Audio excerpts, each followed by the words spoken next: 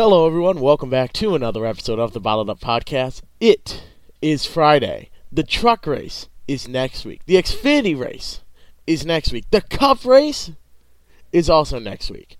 Cup cars will be at Sonoma. Trucks will be at Gateway. And it's going to be two great races. Any fans of the podcast will know those are the two series I really focus on. Not to hate on the Xfinity series, because it's some great racing all the time. It really is.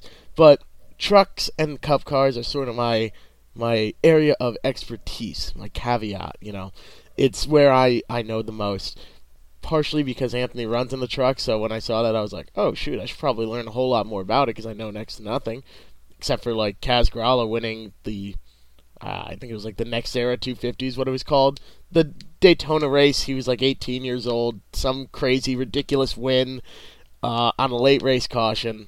That's about all I knew about the trucks. I learned some more. That's become one of my better areas. I've known a lot about the Cup cars since I just do nothing but watch NASCAR on Sundays, much to my parents' dismay, I'm sure. But Cup cars and trucks and Xfinity are all off until next weekend. It's Father's Day this weekend, in case you didn't know. So you should probably go out and get a card, at least. Or maybe a Craftsman tool set or something like that. I had the blessing/curse of having a handyman as a father, which means I can't just get him tools because he already has 3 of them probably. So I have to be more creative. Granted, that means anything that needs to be fixed around here gets fixed. It's just that Father's Day is a lot more difficult to buy for because he's a very difficult person to buy presents for, and he knows this. And I'm sure when he's listening, he will say, yeah, that's true, I am. But I cannot say what I did for Father's Day on this week's podcast, because it comes out Saturday and Father's Day is Sunday. But it's coming out next Saturday, the next episode of Bottled Up, what I did for Father's Day. Why? Because it's my podcast and I can do that. Plus, it's a pretty great gift, and the people involved I have to give a huge thank you to. And I can't say who that is yet because I could give it away. But it's a pretty incredible gift, and thanks will surely go around next weekend when I can say who did it, who helped, and what all got done. But Father's Day is this Sunday.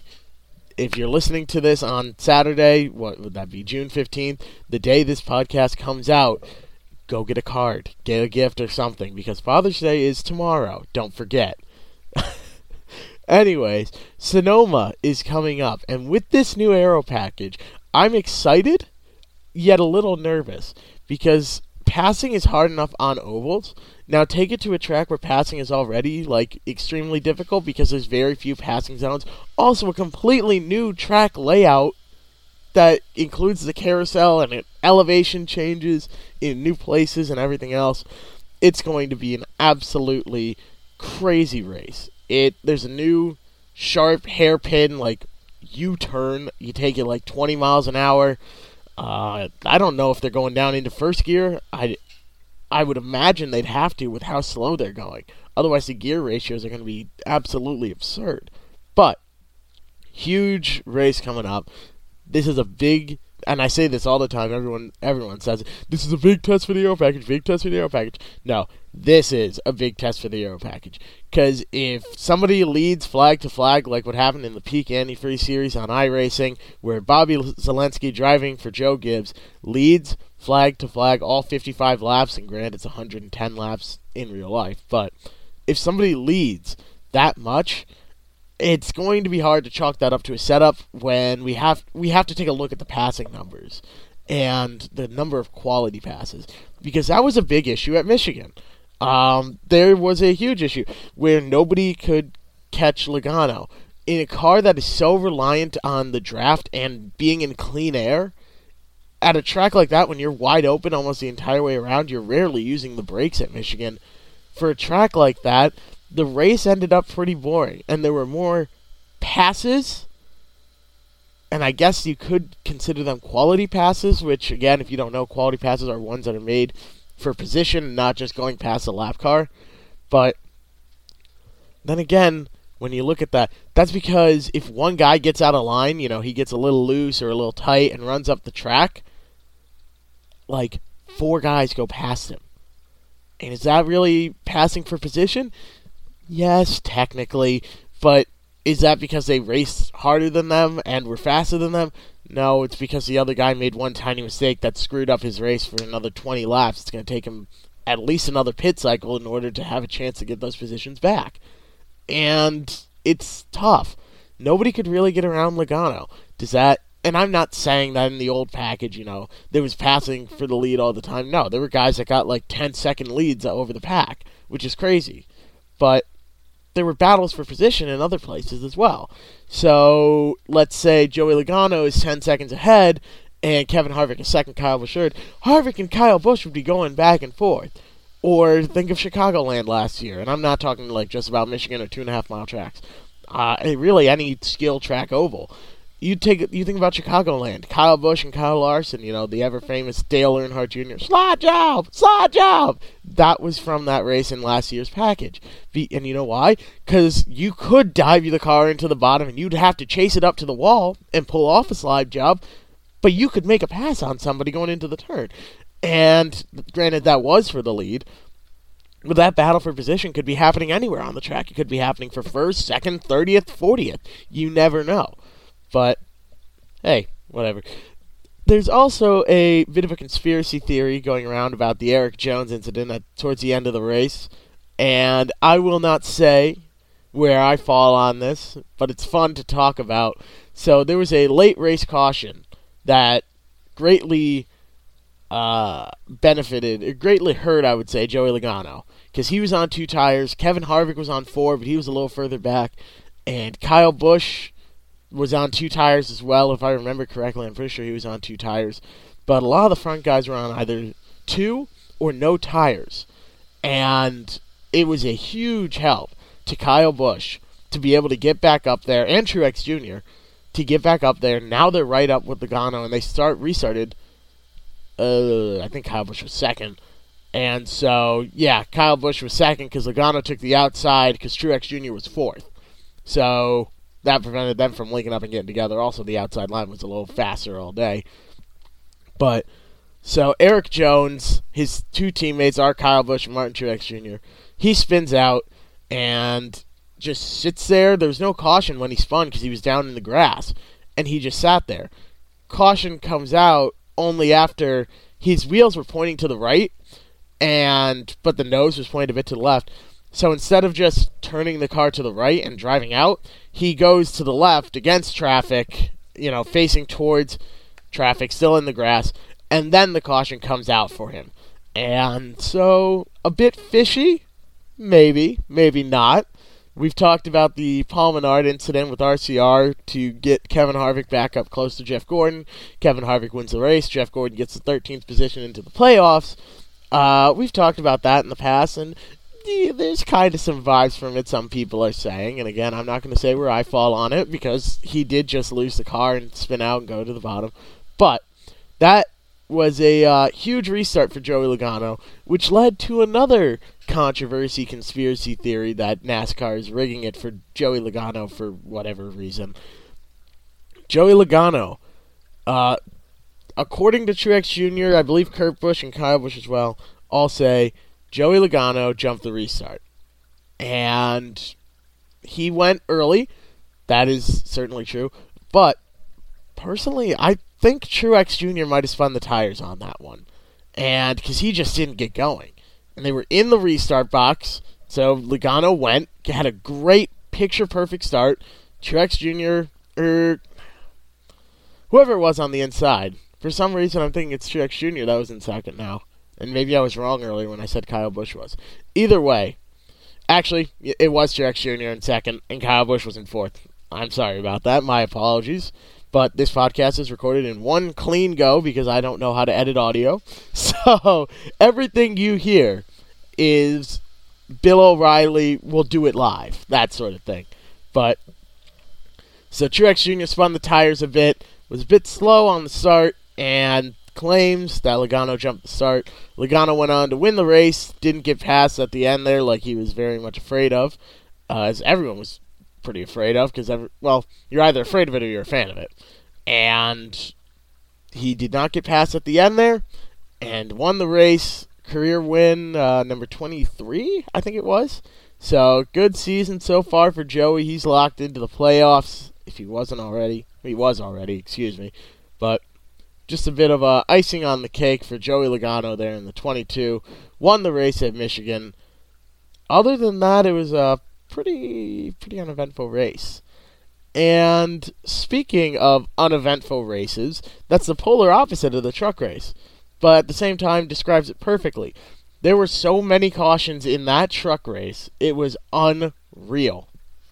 And our boy Anthony Alfredo had a good shot at the win, but unfortunately overshot his pit box a bit and did not get back on the lead lap, did not get the lucky dog, couldn't race his way up to it. So he's taken full responsibility for that. He's apologized profusely, but he was fast. He was very, very fast.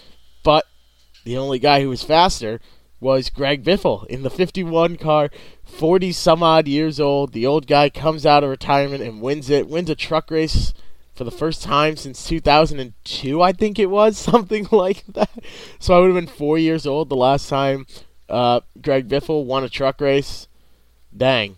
Go figure. That is absolutely crazy that he came back in his first start in a couple years, won it. Not only his first Truck Series start, first start in NASCAR in like 2 or 3 years. Comes out and wins it at Texas, and was going to go run Iowa. Oh, shoot. Are the trucks at Iowa this weekend? Hold up. So I have just gone and used the Google machine, and I have to issue a formal apology. The trucks and Xfinity cars are not off this weekend, as I originally stated. They are both at Iowa. I don't know why I thought they were off this weekend. I don't know what I was thinking. I am sorry, because I was talking about Greg Biffle, and I was saying, like, oh, yeah, he's going to go and run at Iowa for the money, but they're saying he can't run for the money, and I was like, wait, but they're running at Gateway the next race, I said. But they have to be running Iowa, because that's what everyone's talking about. So, apologies on that. I will put a disclaimer in the description. Jeff was wrong. The stats guy who gives me my numbers was wrong. I'm the stats guy. I give myself my own numbers and all that. But apologies for that. The trucks and Xfinity cars are at Iowa this weekend. Xfinity cars are on Sunday. Trucks are on Saturday. So the day this podcast releases is the truck race. And then after that is the Xfinity Series race. I have just a gut feeling that it's going to be Justin Allgaier or Noah Gragson. I have a good feeling about Junior Motorsports winning at Iowa. I think it might be Gragson. I really think Noah Gragson might come away with the win at Iowa on Sunday. For the truck race Saturday, that's a little tougher. I'm feeling good about Enfinger. For whatever reason, that's what my gut is telling me, that he's going to go out and win at Iowa. It's just such a unique track. It's one of a kind, really. It's very steeply banked, sort of like Bristol almost. I don't know the exact numbers off the top of my head. 7/8 of a mile, so a bit longer. And it's a hard track to drive. That big hill coming off of 2, where you're driving sideways up a hill almost, really lets you carry some speed off. And as long as you can keep it off the wall, you're in good shape. But I'm sorry about that. Wow, I can't believe I messed that one up that badly. There is a Truck and Xfinity Series race this weekend, and that's all there is to it. I guess to sort of wrap things up, if any of you are in the Stafford Motor Speedway area and are within driving distance of the races, every Friday night, I'm recording this before the Open 80, the Open Mod 80 Lapper, sponsored by Twisted Tea, where all the drivers get a free 12-pack of Twisted Tea for starting the race, as well as the winner who gets 80 crates of Twisted Tea. This Twisted Tea fan tasting, Twisted Tea, oh my gosh, how am I going to say this? Twisted Tea taste testing over on the Midway for fans. I can't believe I said that 5 times fast. Twisted Tea taste testing over on the Midway for fans to enjoy. And it's going to be a great event. And I know that this podcast releases after that race is over.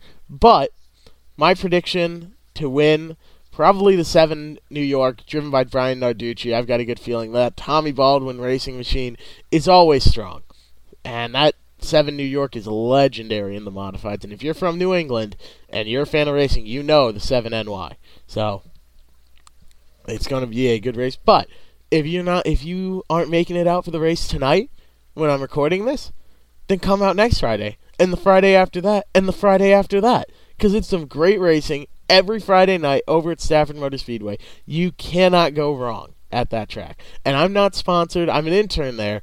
They don't pay me to say these things. They don't pay me to be there. And I'm more than happy to be there regardless. But it's seriously some great racing there. I've been going there my entire life. So if you're in the area and you're like, I got nothing to do on this Friday night, all the parties are canceled, or the parties are just a bunch of frat boys, and that's boring. I want to watch NASCAR, but the truck race isn't on. I want to go to Stafford Motor Speedway. Well, it's like $18 for a general admission ticket. Just get a good seat. Just get there early. Gates open usually 5:15. Heat races start at 6:15. Features usually start at 7. I say usually because it changes by the week. Check the website. Check the Facebook. Check the Twitter. Check anywhere you would like to find that information. I do the pre-race web hits sometimes. I do the post-race web hits sometimes. And then I'm usually down on pit road for the SK Lights, the SK Modifieds, and I guess tonight the big race, the SK Open. So I'm excited for it. 80 laps at Stafford tonight and over 200 laps of racing. You get it. That's a good deal. So ticket prices have gone up for this event because it's a special event. But typically ticket prices are like $18. Go there, have yourself a great time. Good food, good people, great racing. That's what I like to say. But if you have any feedback on the Bottled Up Podcast, what you think, if you want your own custom-made with your name above the door, bottled up paint scheme to run in iRacing, on any car, really. We're running a promotion with the guys over at Midwest Motor Customs. Absolutely fantastic work. I've bought a couple schemes off of them. It's great prices for the quality. You get the schemes within a couple days. It's absolutely fantastic, the work they do. So I run a bottled up scheme on my Cup car, Xfinity, trucks, my modified, the SK mod, and the Tour. And even with the new update, the new Tour mod, the new Chevy trucks, they're remaking the paint scheme and adjusting it to the new Silverado for me for free. And they're doing that for everyone. You know, it's just really great work done by them. We're running a promotion with them, $5 if you want a bottled up scheme. Your name on the door. You can tweak the design of it as you like it. It's really good stuff. Midwest Motor Customs. Shoot me a DM on Twitter about anything. But if you want one of those paint schemes, just let me know and we can make it happen. Thank you guys so much for listening in. If you don't already, follow me on Twitter at BottledUpRadio. If you want more insight into stuff I want to talk about on the show, if you've got ideas for stuff on the show, for just general banter, me jokingly talking trash with people and having a great time, it's over there on Twitter at BottledUpRadio. I'm on Facebook as well. I don't see much interaction on Facebook because Facebook is not really built for like podcasts to interact with people. That's more Twitter's thing, I think personally. But if you want to follow me on Facebook, go right ahead. I'm not going to stop you. Or like my page on Facebook. If this gets 30 likes, then we'll have a random person on the podcast. Realistically, sure, I'll do that, but I don't ever see like one post getting 30 likes or anything like that. But anyways, thank you all for listening in to another episode of the Bottled Up Podcast. Y'all are great. And coming at you every single Saturday. I hope you've enjoyed this episode of the Bottled Up Podcast.